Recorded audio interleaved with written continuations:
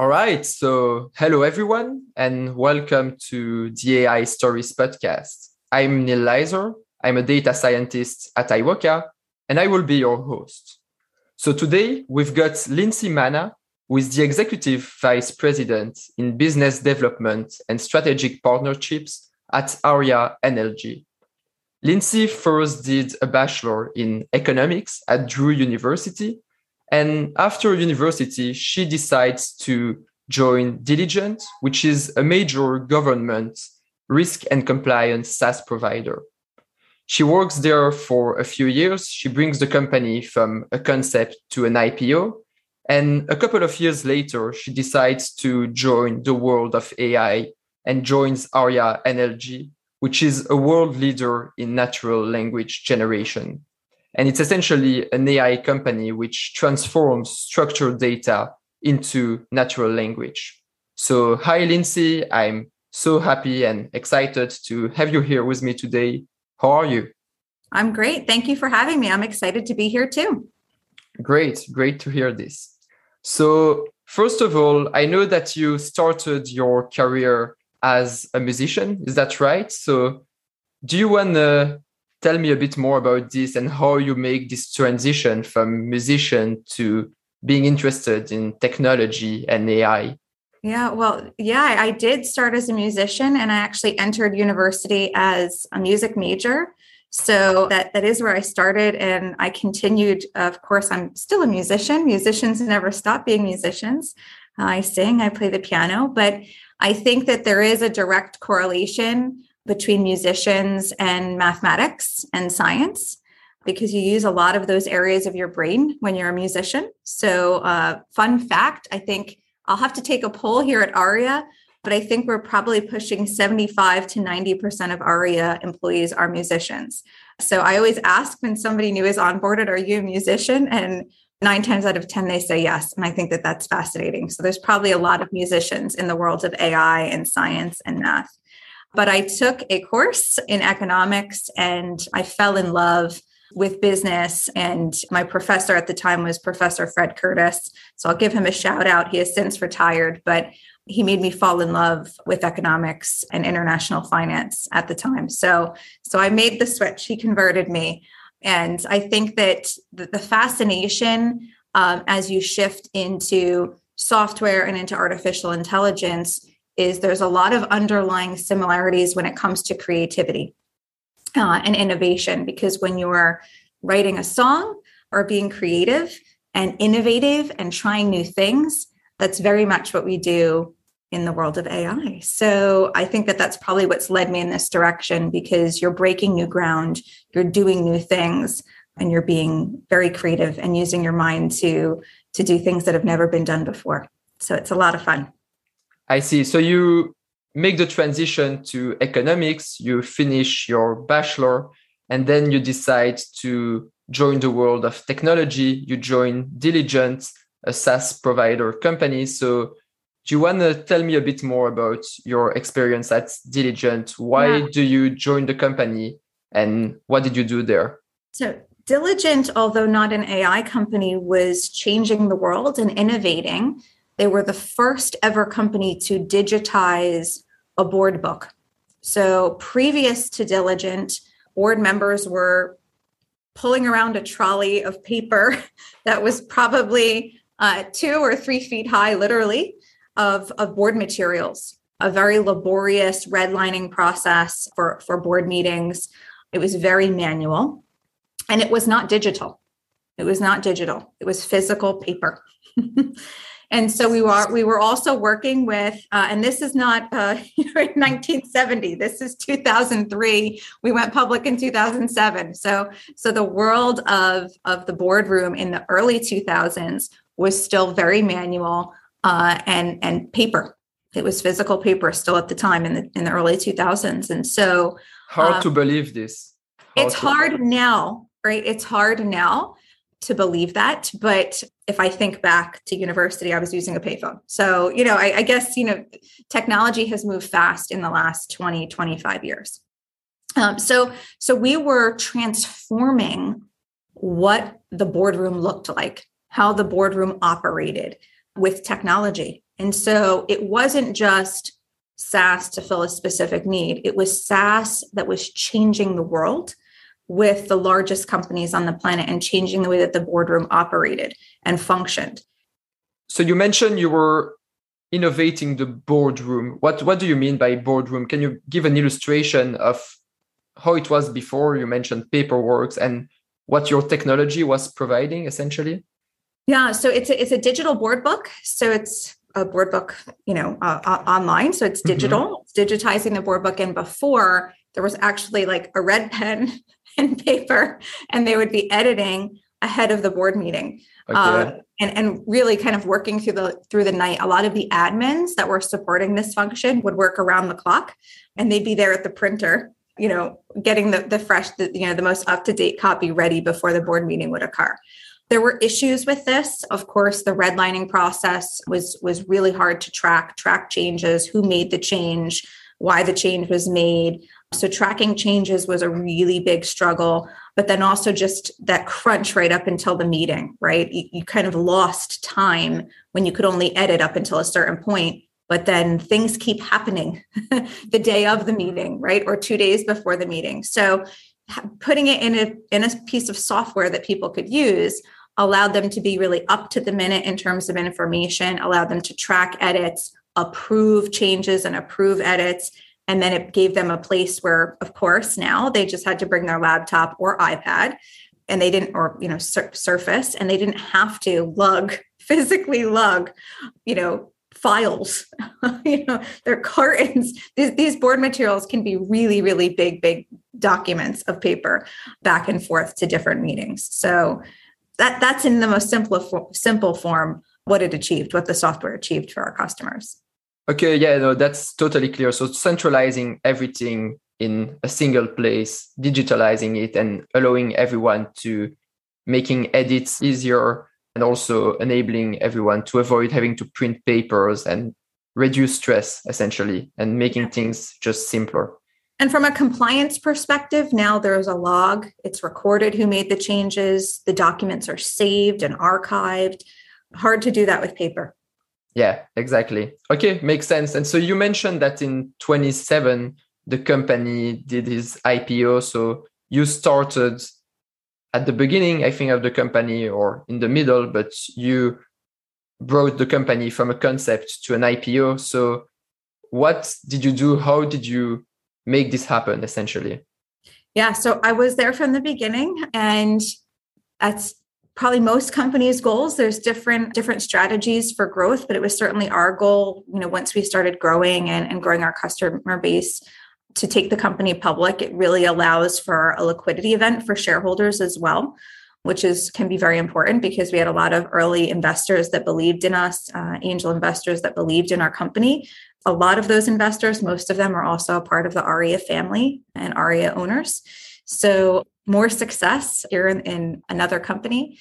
But yeah, the process is certainly, a proper go-to-market plan and growing your customer base with the Fortune 100, Fortune 500 is very, very important. So that was a huge strategy early on is growing that customer base with a very strong product. But then it's all about having all of the processes, procedures, and infrastructure in place to go public. So that means all the accounting systems, all the checks and balances, all of the security mechanisms. So you have to operate like a public company many years before you actually go public.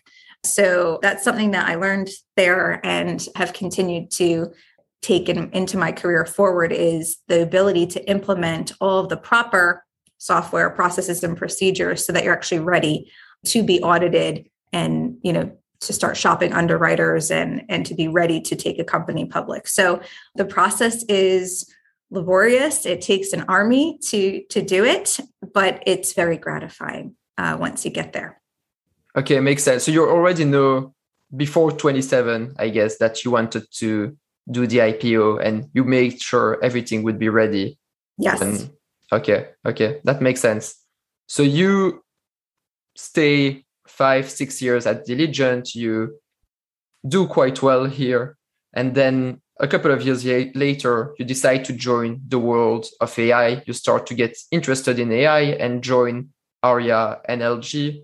So first of all, can you tell me a bit more about why you want to join Arya and why do you suddenly get interested in AI? Yeah, so Diligent started around between 2000 and 2003. We went public in 2007. And then in 2010, 2011, maybe early 2011, one of our shareholders introduced us to myself and a few of the other Diligent founders to Dr. Ehud Reiter and Dr. Yaji Sripada. And those are the founding scientists of ARIA NLG, formerly known as Data to Text. And they are located in Aberdeen, Scotland, on the campus of the University of Aberdeen.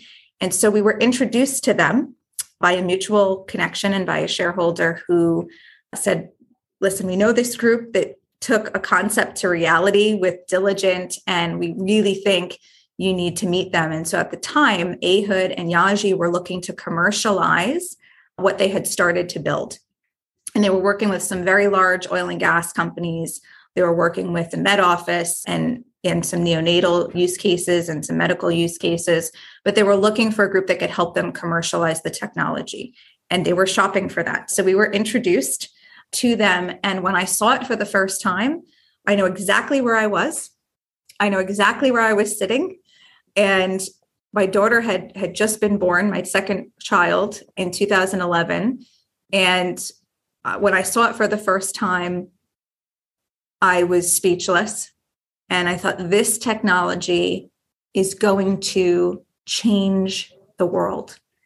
And the difference between what Arya does and what Diligent did was Diligent was a very specific software for a very specific group of people for a very specific use case.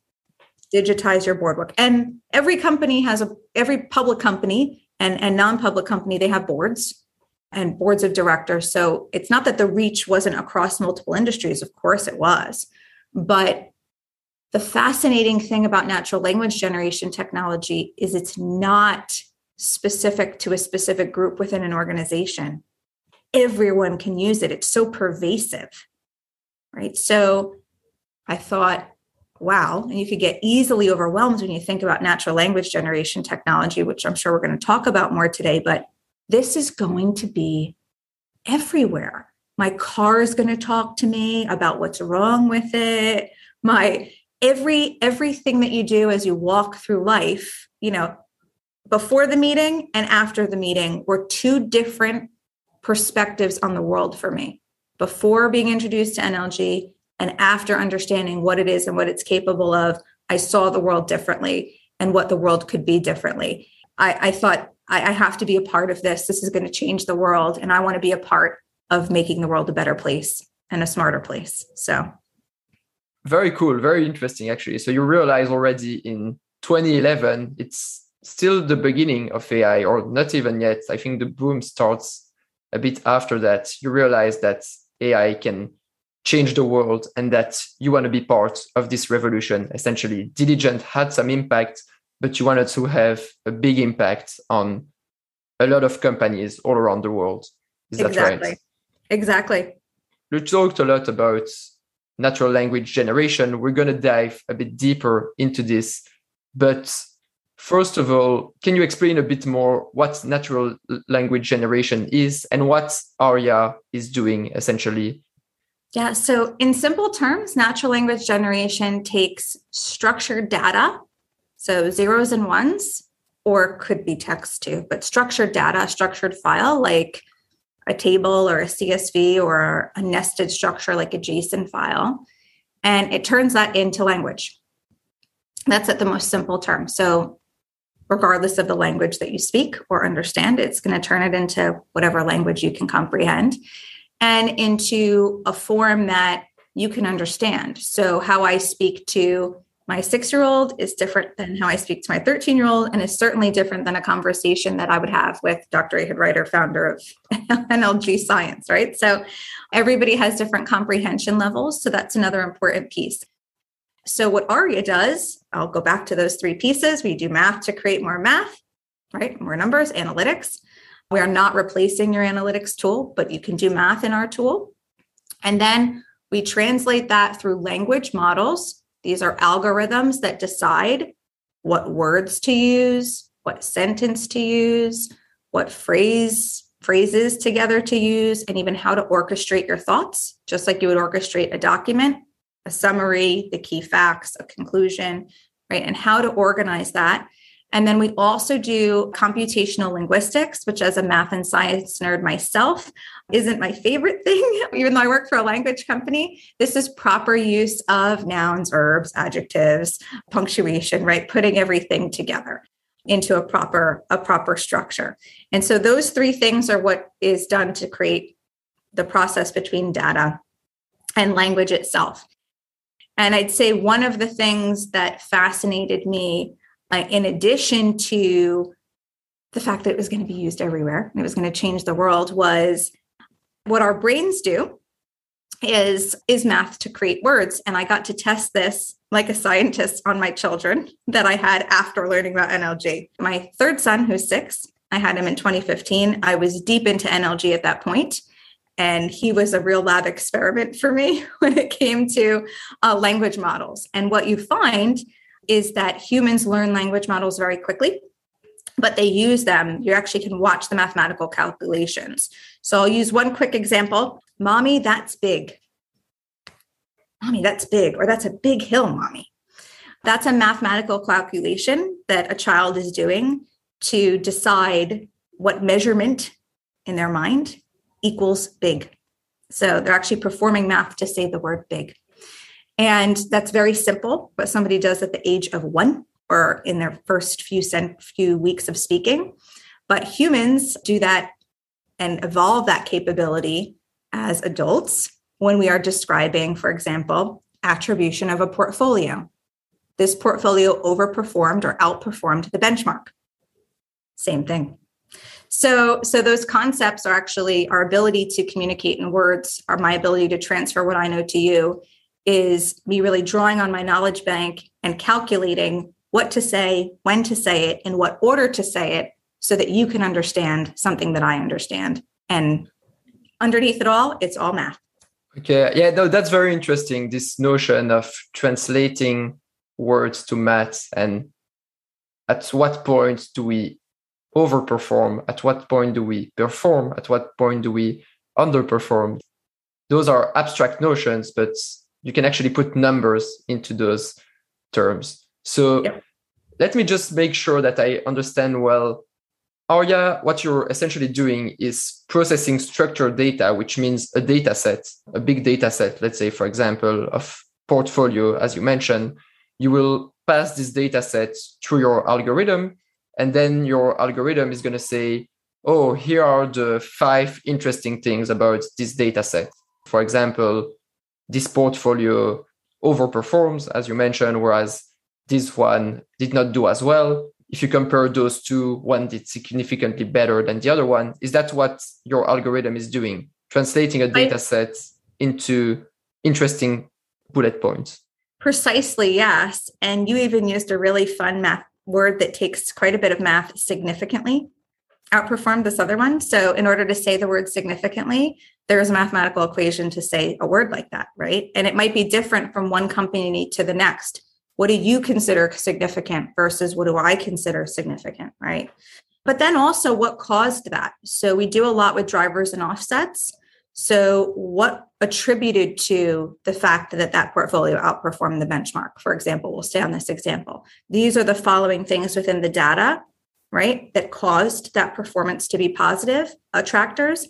And these are the following holdings that caused a detraction from your ability to perform well in your portfolio. So the algorithms are all there to describe not only what happened, but why or how did that number move? Why or how did that happen? And then what I like to call the so what, who cares, what's next? Okay, now I know what happened and why it happened. What do I do? What do I do? And some of our customers will even use the language models to put together sentences to say, well, now what do I do next? Right? What's that action? And the whole goal of NLG is to empower humans to take action, to get up out of their chairs and do something about what they know now to impact their business. Okay, that's very cool. So it's not only saying what you observe in the data, but also why the algorithm thinks that that's important. And so it's essentially providing some arguments, right, of why he thinks that this is important. It's important because I see this, this, and this in the data. And so I can confirm that that's important. Yeah, and that's important for humans to trust technology, right? And AI specifically is explainability of the model, and then explainability of why that number moved. Because if I'm an analyst myself, I want to go and prove that, right? I want to have certainty. So, of course, the data is the data. So the data doesn't lie. So you're not going to have errors, certainly in your written explanations. But understanding why that number was the way it was, and then even explainability of the model, why the model derived this conclusion, helps humans to trust and then empowers them with confidence to use technology more. So can you maybe, I think that's already quite clear, but I think it would be interesting to have just a short example of a customer who is using your technology and what they are using it for. How do they make use of your product to empower their system, essentially? Sure. So we work across multiple industries here at Aria. So we have all different industries listed on our website, from BFSI, banking, financial services, and insurance, to pharmaceutical companies, consumer product good companies, retail, sports betting, and sports books, which is really fun use cases that we're involved in. I mentioned oil and gas earlier. Lots of different industries, robo-journalism, or bionic journalism, as I like to say, and news, right? News and insights. So lots of different industries. We have very strict non-disclosure, certainly in the financial space. So I'm going to pick one from the pharmaceutical industry. So we are working with a number of the top pharmaceutical companies on the planet. Of the top 5, we're actually working with 4 of the top 5, which is we're really, really proud. So we work with Pfizer and AstraZeneca and Johnson & Johnson in production, and all who have been certainly very busy during COVID, helping us to move on and saving lives. But AstraZeneca specifically, they were one of our first many, many years ago in the pharmaceutical industry. And what we find with most of our customers, even outside of the pharmaceutical industry, is they start with the digital finance function. So they start with their finance teams. And the reason I believe that they start with their finance teams is because everything rolls up into that at the end of the day, increase revenue or decrease costs, right? So at the end of the day, all these different business units report up and into this finance organization that has to direct the business on a path forward. So we find that they start there because that really is the hub of performance, the hub of business performance. And digitizing that finance function is critical to understanding what parts of the business to focus on, right? And how to drive more productivity, more revenue, and decrease costs. So AstraZeneca started in the digital finance function, empowering their finance teams on top of their MicroStrategy business intelligence dashboards. So that was their first rollout, multiple financial reports on top of MicroStrategy. So before, they had visuals, which are very, very powerful and a very powerful tool in terms of data understanding and comprehension. But you don't want to leave it to interpretation of what those visuals mean. And sometimes there's things happening inside of the data that you can't see. So the ultimate form of communication is language, which is why I'm speaking to you today and not drawing pictures only.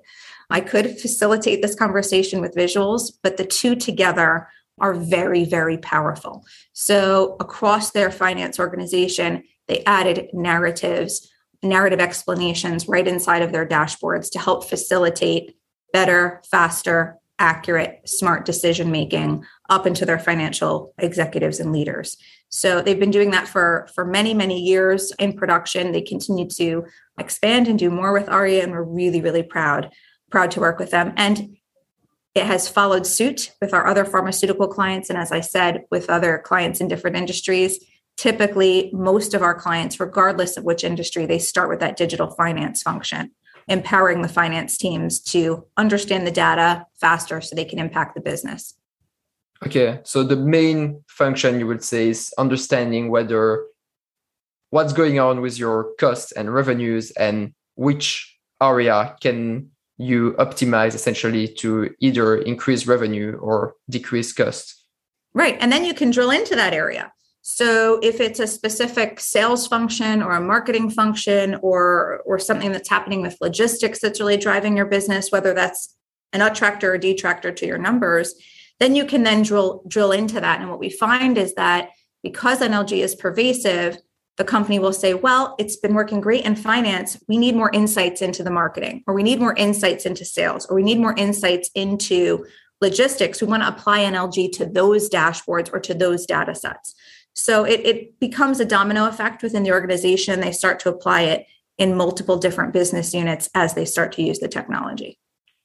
Very interesting. And it actually makes me think what your algorithm is doing makes me think of my consulting interviews. I did a few interviews for consulting firms where they ask you, okay, something is wrong with my company. And then your goal is to find out, all right, is it revenues? Is it costs? And then once you've identified, yes, it is revenues, you need to identify, is it the product? Is it the market? Is it the competitors? So is your technology aiming at replacing consultant and also data analysts? What's your view on this? Is it like a replacement or is it empowering? What do you think? It's definitely an empowerment. There was a lot of news and media coverage back in 2014, 2015. The trends back then were the robots are taking over. There was this huge media push about 5-6 years ago. Robots are taking over. And I saw and I said, this is nonsense. This is total clickbait. The robots will never take over. That's not realistic. So there's different evolutions and revolutions, like when we go back to the Industrial Revolution, the purpose of that, right? The digital revolution, right? I think right now what's actually happening is quite a renaissance, and it's a human revolution. So what's actually happening to humans, and I think COVID actually catapulted us into this mindset of being human again. I think that NLG takes the machine out of the man. I felt like a machine. That's what I did. I lived in Excel. I lived in Mass 500, and I was a human calculator for 10 years. And I don't want to go back to that. You didn't enjoy this? Well, I love math, but what I really enjoyed was helping the business. So once I understood something that happened in the numbers, I knew what to go tell my boss to do, right? Or, hey, I think we should be looking at this. We need to look at this line of the P&L. We need to look at this line of the balance sheet. This is what's affecting our cash flow. That's when I felt useful. That's when I felt empowered to do something. So knowledge is power. That old saying, everybody's heard it. Knowledge is power.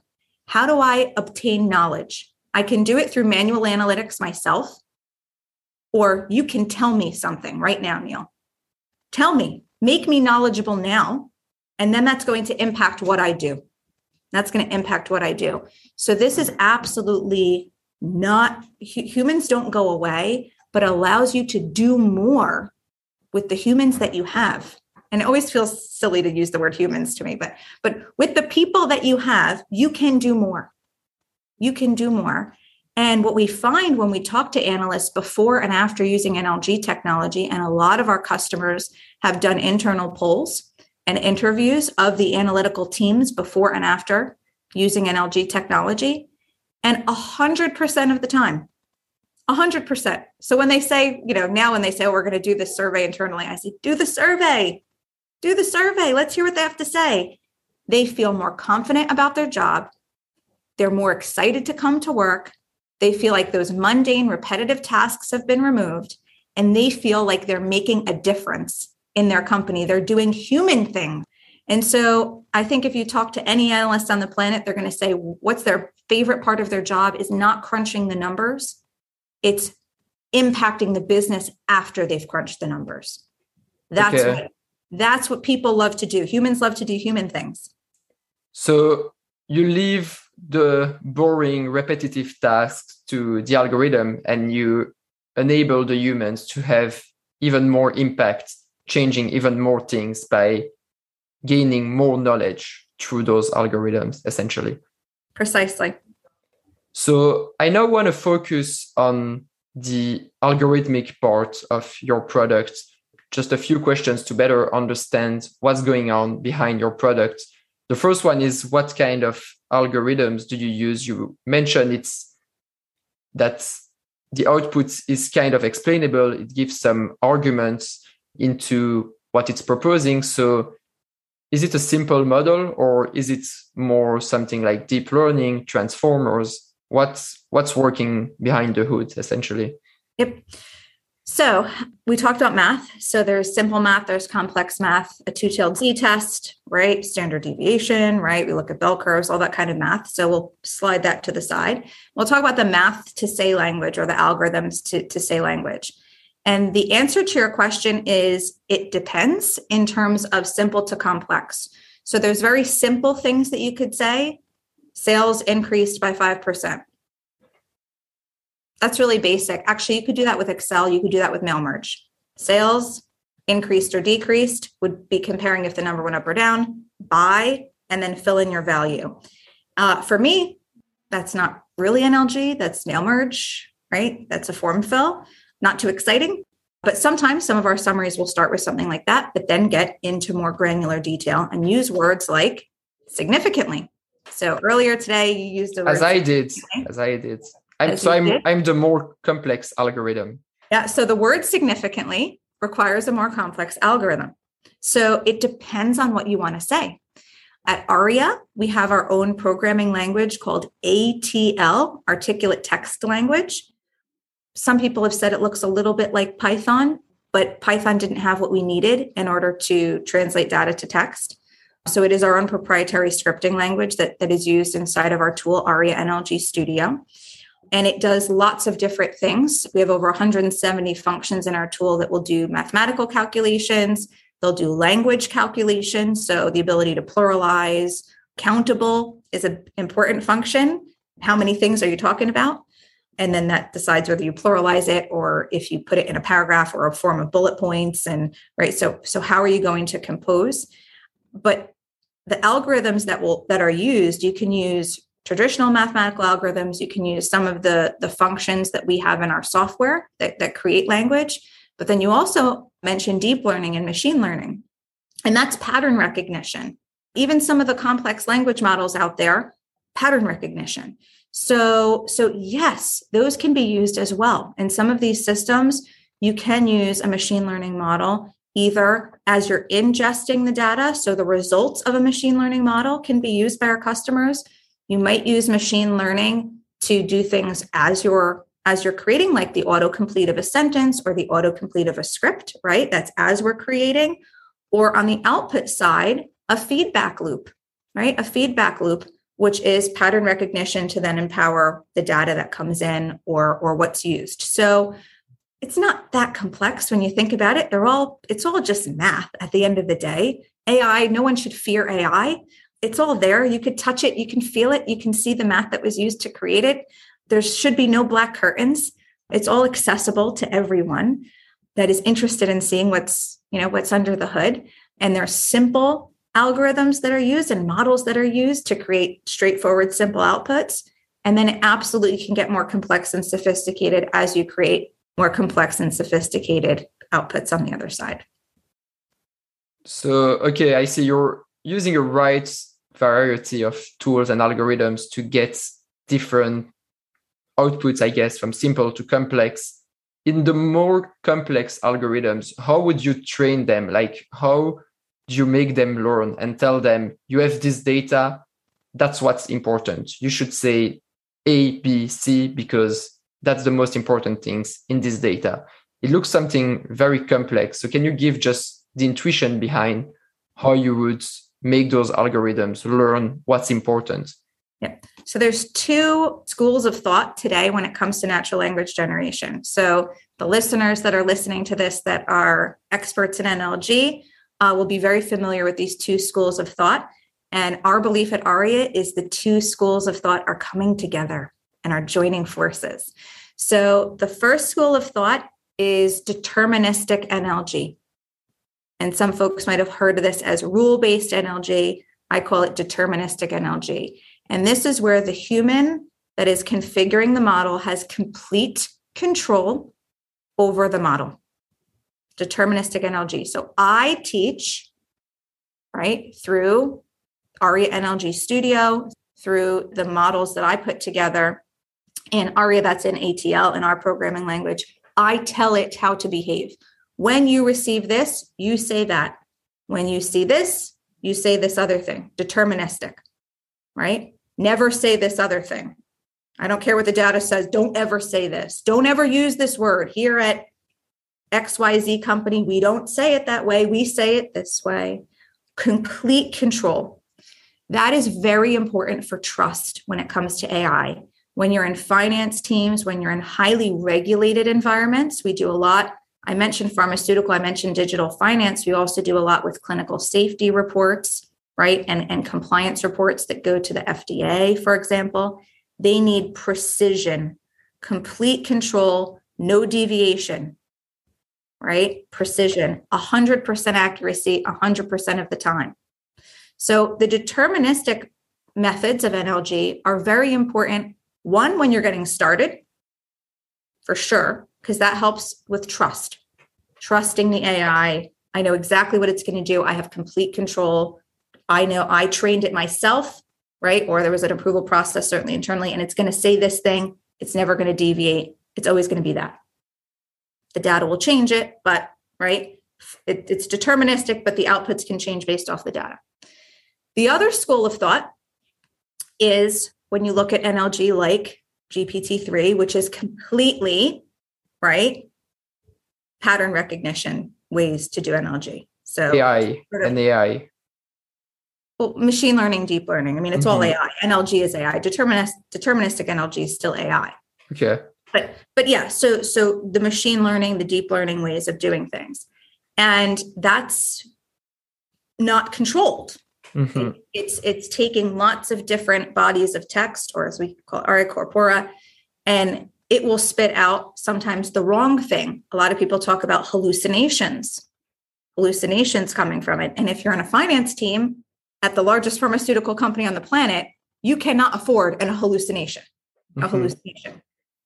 Not happening, right? So, and it depends on the use case too, right? Because if you're creating ad content or news articles, you don't want fake news, certainly, but the use case might allow for a more machine learning, deep learning model, a neural NLG model to be used. Still pattern recognition. I mean, all that neural, deep machine pattern recognition, right? That's what it is. So there's this other school of thought that that's the best way to create NLG. And the truth is, in our opinion here at ARIA, it's a combination of both that will really be the most powerful, not one or the other. And it's about using both ways in the right way for the right use case. So we absolutely, use machine learning and deep learning, and there's places for that, and there's places for deterministic approaches to NLG. Both exist. We believe in using them together for the right use cases. Maybe there's a specific use case that should be deterministic only. No neural machine deep learning model being used, right? And in others, you can kind of go to that level of the spectrum or come somewhere in between.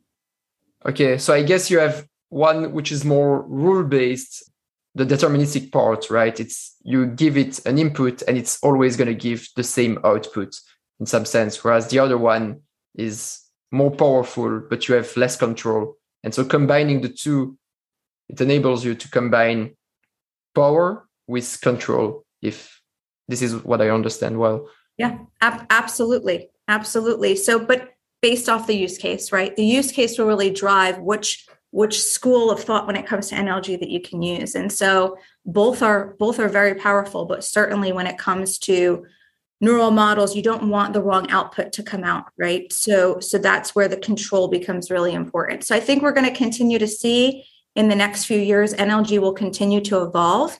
And my prediction is these two schools of thought will continue to come more and more together to offer a controlled, very powerful experience. my intuition was it would just be deep learning, big models. And then I had a few questions like, how do you control for this? But I think your approach makes sense, combining big or deep models with simpler ones, which are rule-based, to have a more complete product. So I now want to switch to the last part of the interview, just ask you two questions more regarding your career, your experience, because you've done quite a lot. You've been in the AI world for a few years. You've been in the technology for even more. So the first thing is maybe regarding your role at Aria. What's the biggest decision that you've made there? You're focusing a lot on strategy and business development. So what's the biggest decision that you've made? The biggest decision that I've made in terms of ability to impact the business, or? Yes, to impact the business. Well, I would say from a sales and business development perspective, it's focusing on where the world is. And what I mean by that is who is ready for technology. So the early adopters, focusing on early adopters is really important. Focusing on anytime you're in the place of new technology or innovative technology, you want to be with people that are going to adopt it now, are going to go to production now, who understand what you offer and what you do and the value of what you have, and focus there. I think that focus is a really important thing. Lots of industries, lots of people can use this. It can be very overwhelming because it's pervasive. But I would say from a business development perspective, focus on the market that's ready for your product. We've seen that heavily in pharmaceutical companies, and no surprise, there have historically been early adopters of new technology because they compete in time to market. They actually don't compete on the tech. They compete on time to market, who can get to market fast with the best product. In the financial services industry, BFSI, they don't compete on product. They compete on technology, which is why they don't like to share what technology they're using. So they compete on who has the latest and greatest tech to drive their business forward. And so those two industries, I'll couple it in BFSI, banking, financial service, insurance, and pharmaceutical, which can branch into consumer product goods a bit with companies like Johnson & Johnson. They have historically been early adopters of new innovative technology. So focus where the buyers are. And I'd say that's probably the biggest impact that I can provide to Aria is focusing on where the buyers are today, because of course, reference selling is the most powerful way to land new business. So once you get to where the buyers are, you can stay in an area where you can expand quickly and grow your business quickly. I will end the conversation with just one advice. If you had one advice for someone to progress in his or her career, what would be this advice? Read the publications that are relevant to your space. Read and follow the influencers in your space and the mentors that you have. What are they reading? What publications do they read? Where are the leaders in that space? What's going on in that space? Knowledge is power. I said that earlier in a different context, but I say it again. The more you know, the more empowered you are to make a difference to the people that you're really selling yourself to. So the biggest asset on my team is people that know more than I do. I want to hire up. So everybody that I hire, I want somebody to know more than I do. I don't have to know what they know, but I want to surround myself with people that know more than me, people that are smarter than I am. Being an asset to your company means knowing everything about your space and being current on what's happening in the world and in the space that you're passionate about. And that makes work really easy because if you love what you do, like I do, it doesn't feel like work. It's a lot of fun and you'll enjoy reading those things. So read. We'll definitely read a lot of articles tonight just to catch up with our advice. But yeah, Lindsay, thank you so much for this conversation. It was great to have your view on natural language generation and AI and also share your experience. So yeah, thank you so much. Have a good evening or a good day in the US, I guess. And yeah, hope to catch up soon. Great. Thanks for having me, Neil.